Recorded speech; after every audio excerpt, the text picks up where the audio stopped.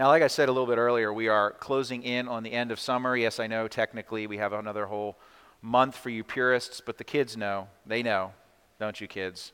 Right? They can't fool you with this September 21st kind of stuff. No, we know that summer is winding down. But that also means we're winding down to our end of the study of the book of Micah, our summer study of this minor prophet. And I hope I've demonstrated over the last couple of months that what he has to say is not at all minor. It's not. I mean, yeah, he's talking to people who lived almost 3,000 years ago, but the reality of evil and suffering, the need for mercy and justice, the hope of rescue, these are all really relevant themes for our day as well as for ancient Israel. Now, this morning, we come to Micah chapter 7, and we're just going to look at the first 7 verses of that. We'll tackle the rest of that chapter next Sunday. If you have a Bible, I'd encourage you to open it to Micah 7. If you don't, you can grab one of the blue Bibles in the chair racks. I think Micah 7 is on page 991, and you can listen as I read along. Let's stand as I do that, and we will receive God's word together with thanksgiving. Let's read Micah chapter 7, verses 1 to 7. Woe is me, for I have become as when the summer fruit has been gathered, as when the grapes have been gleaned. There is no cluster to eat, no first ripe fig that my soul desires. The godly has perished from the earth, and there is no one upright among mankind. They all lie in wait for blood, and each hunts the other with a net. Their hands are on what is evil to do it well. The prince and the judge ask for a bribe, and the great man utters the evil desire of his soul. Thus they weave it together. The best of them is like a briar. The most upright of them is a thorn hedge. The day of your watchman, of your punishment, has come. Now their confusion is at hand. Put no trust in a neighbor. Have no confidence in a friend. Guard the doors of your mouth from her who lies in your arms. For the son treats the father with contempt. The daughter rises up against her mother. The daughter-in-law against her mother-in-law. A man's enemies are the men of his own house. But as for me, I will look to the Lord. I will wait for the God of my salvation. My God will hear me. This is the word of the Lord. Please be seated.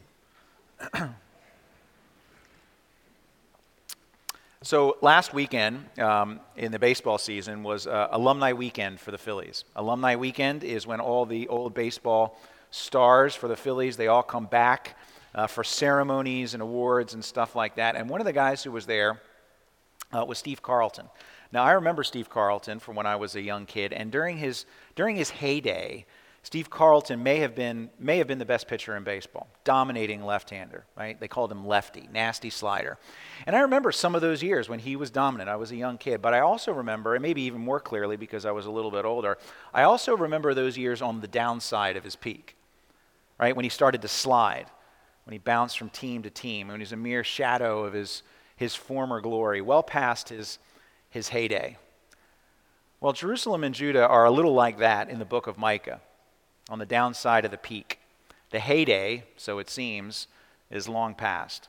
But for them, it's actually worse, right? Because in the case of Judah, they don't just get old and bad at pitching baseballs. They get evil and they get rebellious. That's what's happening to them. And as a result, all of God's people, all of them, we're going to have to face the consequences. Now, I told you last week, because chapter 6 is a little bit of a downer, I told you last week that it gets better in chapter 7, and it does. But we're still at the beginning of chapter 7 in that phase of facing the consequences. That's still where we are in the beginning of this chapter. And the consequences of injustice are not pleasant for anyone, even if you're not the main perpetrator of injustice. So what I want to do is explain the text, of course, but I also want to take a little bit of time in the midst of that to go and think about a couple of applications as to what this means and how this applies to us as we think about God's judgment being brought against an ancient people thousands and thousands of years ago. What does that mean for us? Now, it's clear that this text that we just read is about the adversity and the opposition faced by God's people during this period of judgment and suffering that God has them in to a certain extent and will lead them into even more of as time goes on. And there's 2 headings that I have in your bulletin. To full disclosure, I'm borrowing the headings from Dale Ralph Davis. Right? Any commentator, anyone recognizes that there's 2 main sections in the text that we read. There's verses 1 to 6, And then there's verse 7, right? There's a clear kind of diversion, right? A division there, right? Because verse 7 starts but. So he says a bunch of stuff in verses 1 to 6, and then but verse 7 is different. It's a contrast. So there's two main sections of the text. Now, how you put the headings on them, that's kind of, that's your own decision. But I kind of like Dr. Davis's headings the best, and I can't improve them, so that's what's in your bulletin. All right, look at them there. Verses 1 to 6, heading number 1, what we may face. Right? When this happens, when judgment, when hardship, when suffering comes, this is what we might face. And verse 7 is heading 2, where we must stand. Right? So in the midst of what we are facing, this is where we must stand. Two headings. Now let's start with the heading that covers the majority of the verses that we read, what we must face. Verses 1 to 6. This is Micah's lament song. Right? Starts with the word woe to me, right? Classic kind of lament language. It's a review of everything that God's people may face during the time of judgment that God is bringing because of the sin in Judah. And these words are probably written by Micah pre-700 AD. Micah knows what the Assyrian armies have done in the north, in the kingdom of Israel, to Samaria, and God is saying that this is going to come to Jerusalem, to Judah in the south, the same as it came to Samaria in the north. And he says, these are the things you're going to have to face. These are the things you're going to have to deal with in this broken world that is so messed up by sin. And I don't think it's actually super hard for us to see the parallel to our day with some of this. So let's go through it. What do the people of God face in a world of hardship that is upon them and is coming? Well, loneliness is one thing. That's what you see in verses 1 to 2. Right? Now you have to get the imagery of verse 1 with the fruit being gathered and the grapes being harvested. You kind of have to get what that means, because when harvesting was done in ancient Israel, the expectation is that there would be leftovers. Right? Because, in fact, it was the law.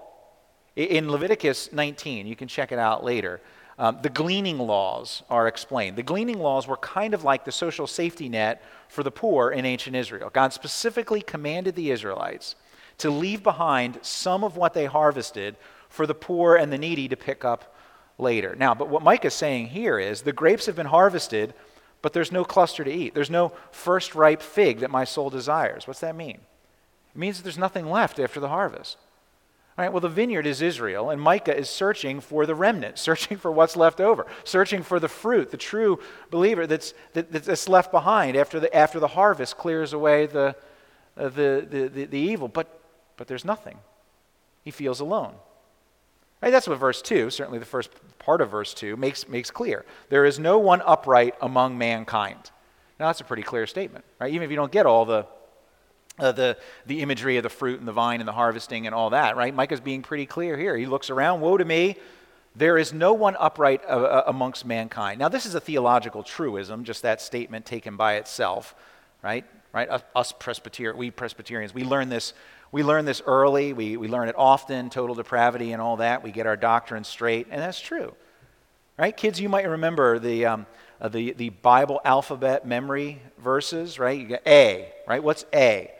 All have sinned and fall short of the glory of God. Romans 3:23, right? That's how it goes. That's A, right? We learn that. That's true, right? There's none who are morally perfect. We all fall short of God's standard and need his forgiveness. But when Micah says there's no one upright among mankind, he doesn't mean that he's not talking in that kind of sense. He's saying that there's no faithful followers of God to be found.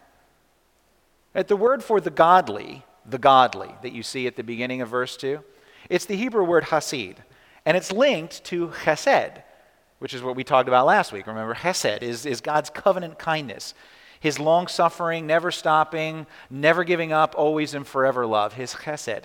And the godly, the chesed, are those who respond to God's covenant love with their own love and obedience towards that God, right? They are, more literally, the covenant people. If Hesed is the loving kindness of the covenant God, then the godly are those who are God's covenant people. Well, Micah can't find any. He's alone, or so he thinks. Right? And that's certainly something that we can face, a feeling that we can have in our world at times. Maybe it's in your office, maybe it's in your school, maybe it's on your sports team, maybe it's in your own family to a large degree. No one shares your faith, that's what it feels like. And you look around, you can't find very many covenant people who believe in God's promises like you do. Now that can hurt.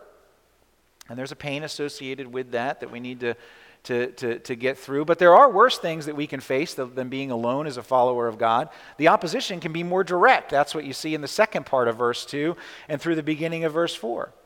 Danger and direct opposition to the people of God. Right? Look at the end of verse 2. We see evil waiting patiently. Verse 3, right? We see people who look like they actually practice evil. They take their evil seriously. They want to do it well. Right? It says their hands are on what is evil to do it well.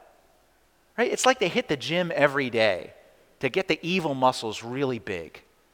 Right? They're out early on the field, putting in the work, so that when game time comes, they're not just ready to do some evil, they're ready to do it well.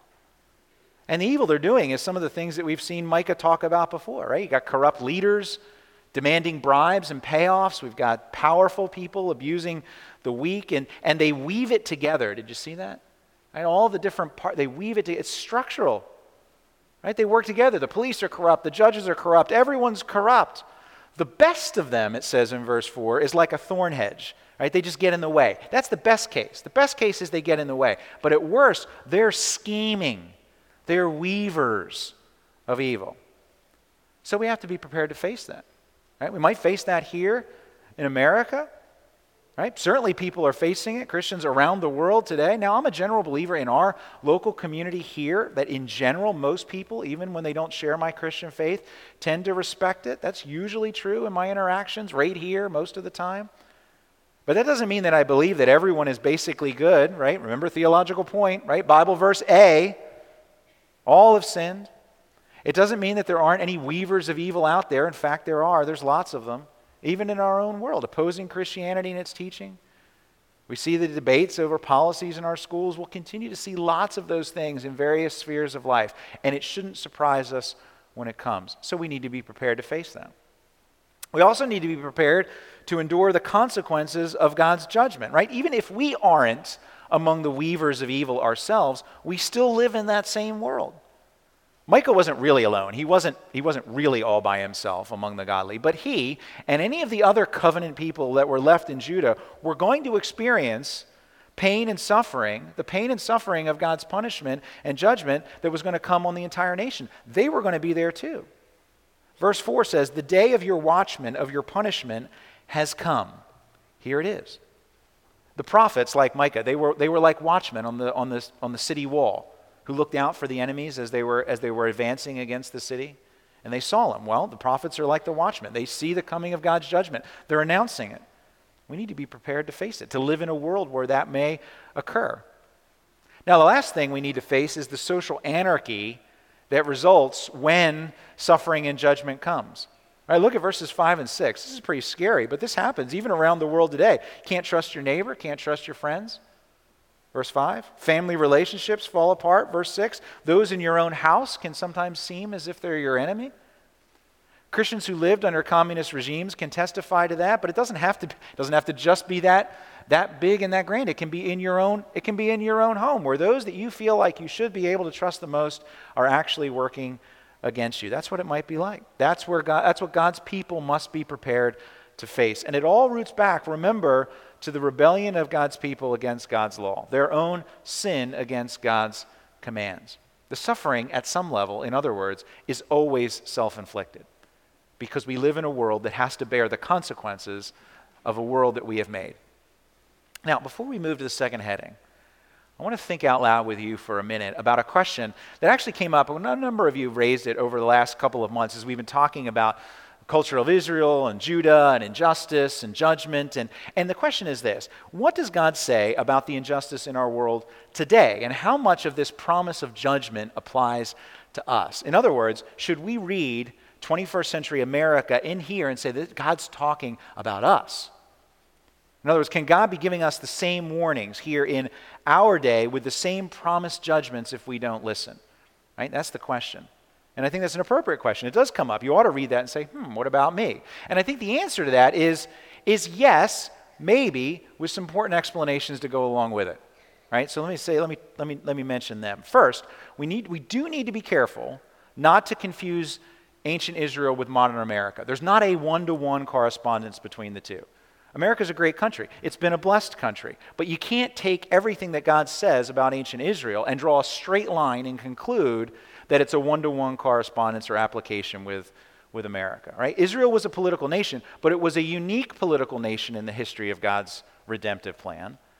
One where he gave them promises and used that nation to guard and protect those promises until such a time when that covenant promise, always intended for the world, would explode beyond a single nation to all nations. So we just need to be careful of the arrogance that subtly and subconsciously kind of assumes that I couldn't take Micah to Japan, or to Australia, or to Ghana, or to El Salvador. And I couldn't preach it to them because, well, it's really not about them, it's about America. It's not. There's not a one-to-one correspondence. This is applicable all over the world. So don't err on the one side by overly conflating Israel with modern America. Now, on the other hand, right, there's always another hand. Be careful not to dismiss, then, the warnings that still apply. In other words, try the shoe on. Because if it fits, well, then maybe we should wear it. Right? Because God's hatred of evil and injustice are never limited to just one historical nation, time, or place.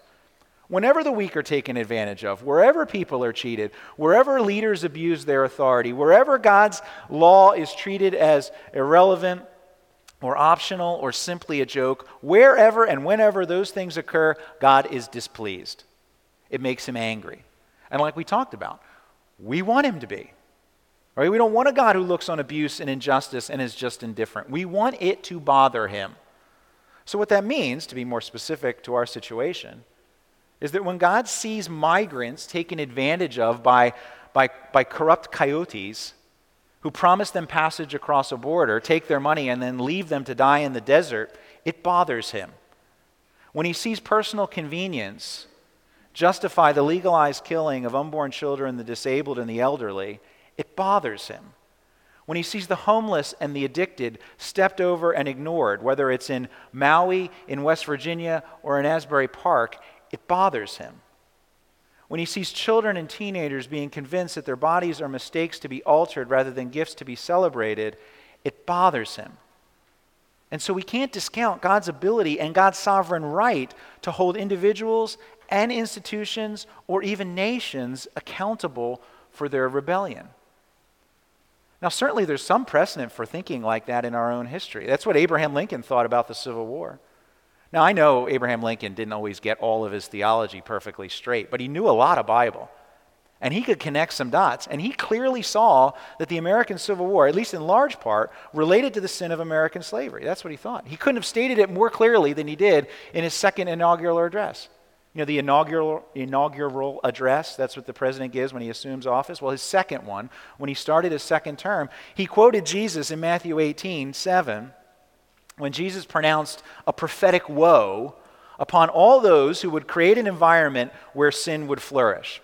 He said, the one who is the cause of that sin will be held accountable. That's what Jesus said, and Lincoln quoted him. And then Lincoln attributed that, he applied it to the Civil War that they were then involved with. He said, if God wills, if it's God's will, that this terrible war continues until all the wealth that has been accumulated by the slaveholders, 250 years of injustice, until all that wealth is spent, and if he wills that that fighting continues, quoting here from Lincoln, until every drop of blood drawn with the lash shall be paid by another drawn with the sword.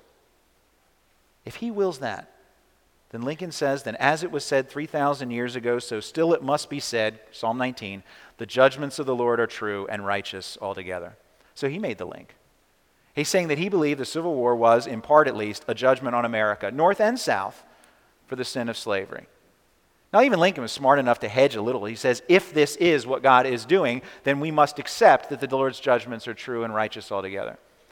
And that's where the humility comes in, and where we have to be really, really careful, right? Because we look at slavery, we look at the Civil War, and that makes some sense, perhaps, because, oh, yeah, of course, all right, that kind of link. But other people try it with contemporary events, and you do have to be careful. You do have to be humble when you try to say, I know exactly what God's doing.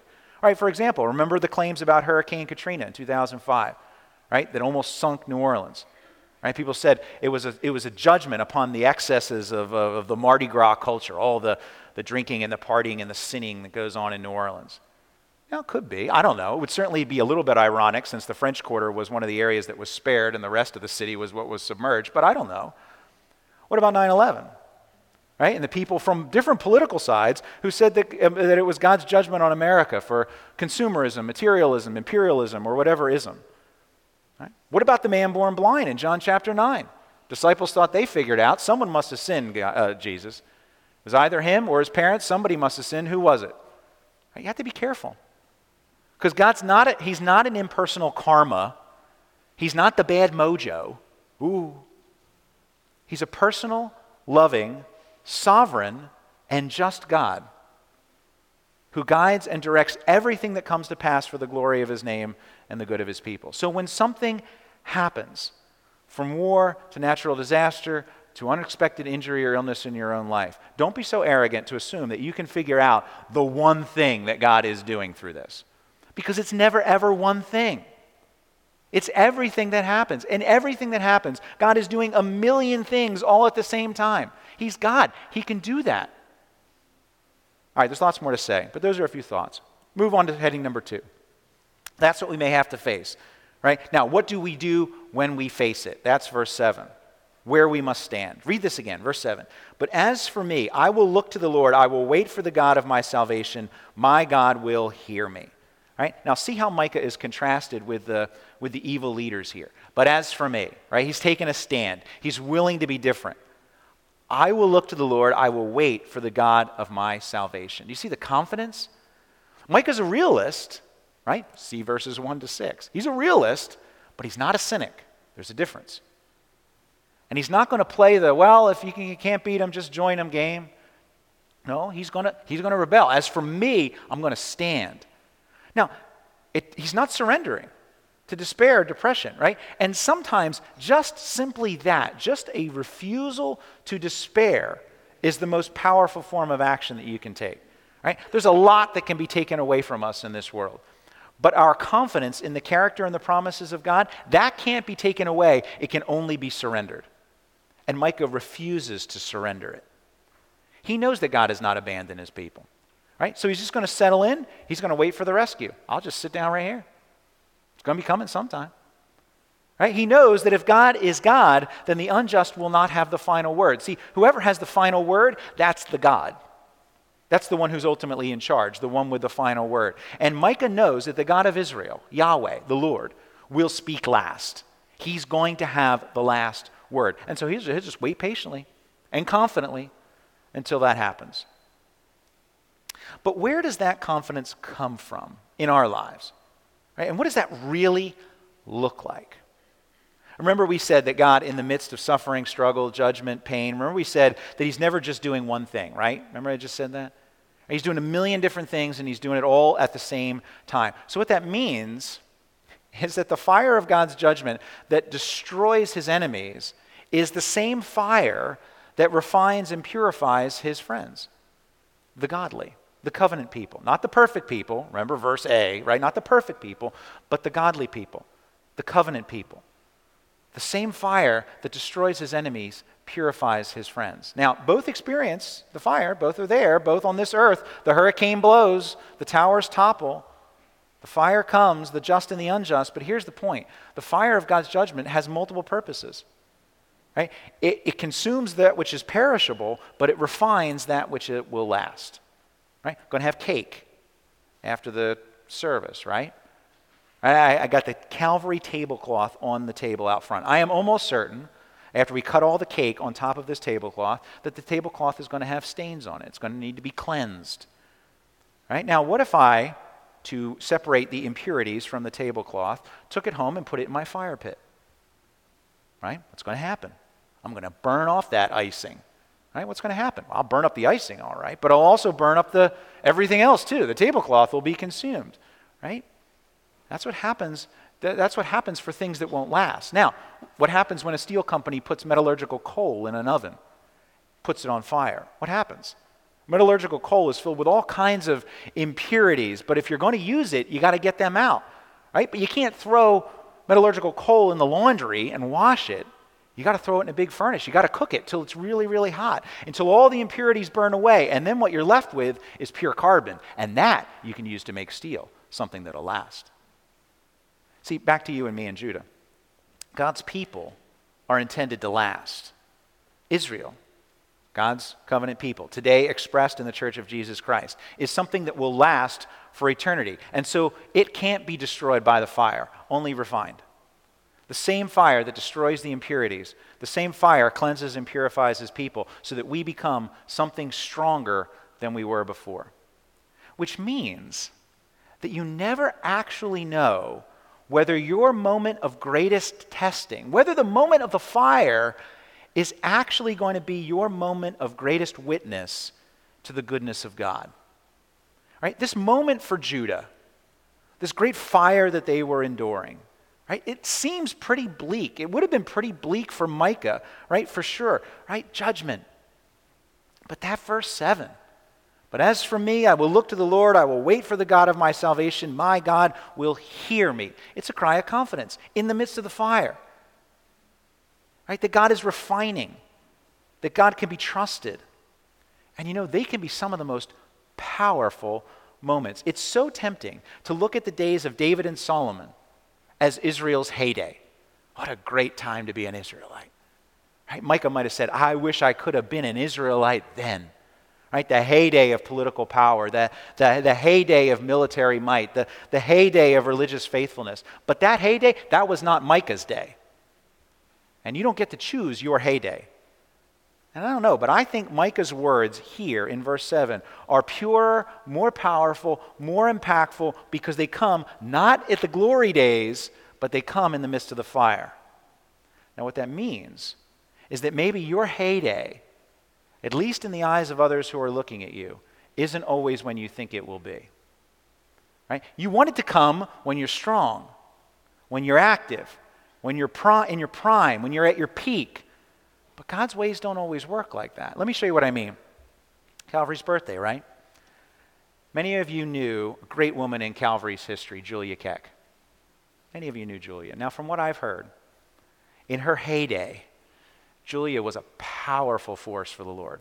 Now, she wasn't a founding member, but when the church's first real pastor, extended pastor, when the church's pastor resigned in 1965 after serving for almost a decade, the church was at the brink. Right? The presbytery actually voted to close the church. They didn't see it as a going concern. They didn't see a future for the work. And 3 women, Edith Eppel, Dorothy Regenthal, and Julia Keck, maintained the church, praying, keeping up the property, and petitioning the presbytery over and over and over again to give the church another shot, to help them find a pastor. That was Julia. When you see the picture, if you've ever seen the picture of the groundbreaking that was in the newspaper, the groundbreaking for this property, right? The pictures in the newspaper, there were 2 people that had the shovel for the shovel ceremony, right? One was Pastor Craig, very appropriate. The other was Julia Keck. Julia in her heyday. But you know, that's not how I knew her. Right? By the time I arrived here in 2018, Julia was homebound. Her health was failing. She was only in this building twice that I know of after I arrived. Once for the wedding of Pastor Craig's daughter, once for the Christmas Eve service 2018, that first year I was here. And after that, her health made it impossible for her to leave her home. Based on what many of you might remember, her heyday was past. But you know what? In my visits to her in the months before her death, in her home and in the hospital, I got to see a different heyday. Maybe a more significant one. Because life got significantly harder for her. See, when your mobility, when your freedom are taken away, right, where will you turn then? What will the fire reveal then? Something lasting? Or will your faith vanish like a tablecloth in the fire? Julia grew stronger.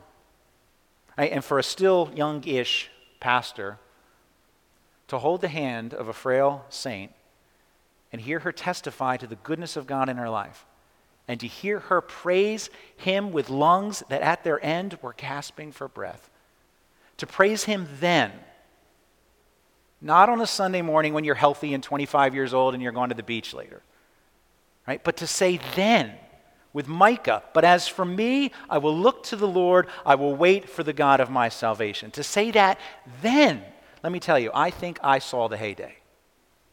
In the supreme irony of how God measures heydays, that was Julia at her prime and peak. And listen, the confidence of Julia can be your confidence when you put your faith and your trust in this God who is the God of my salvation.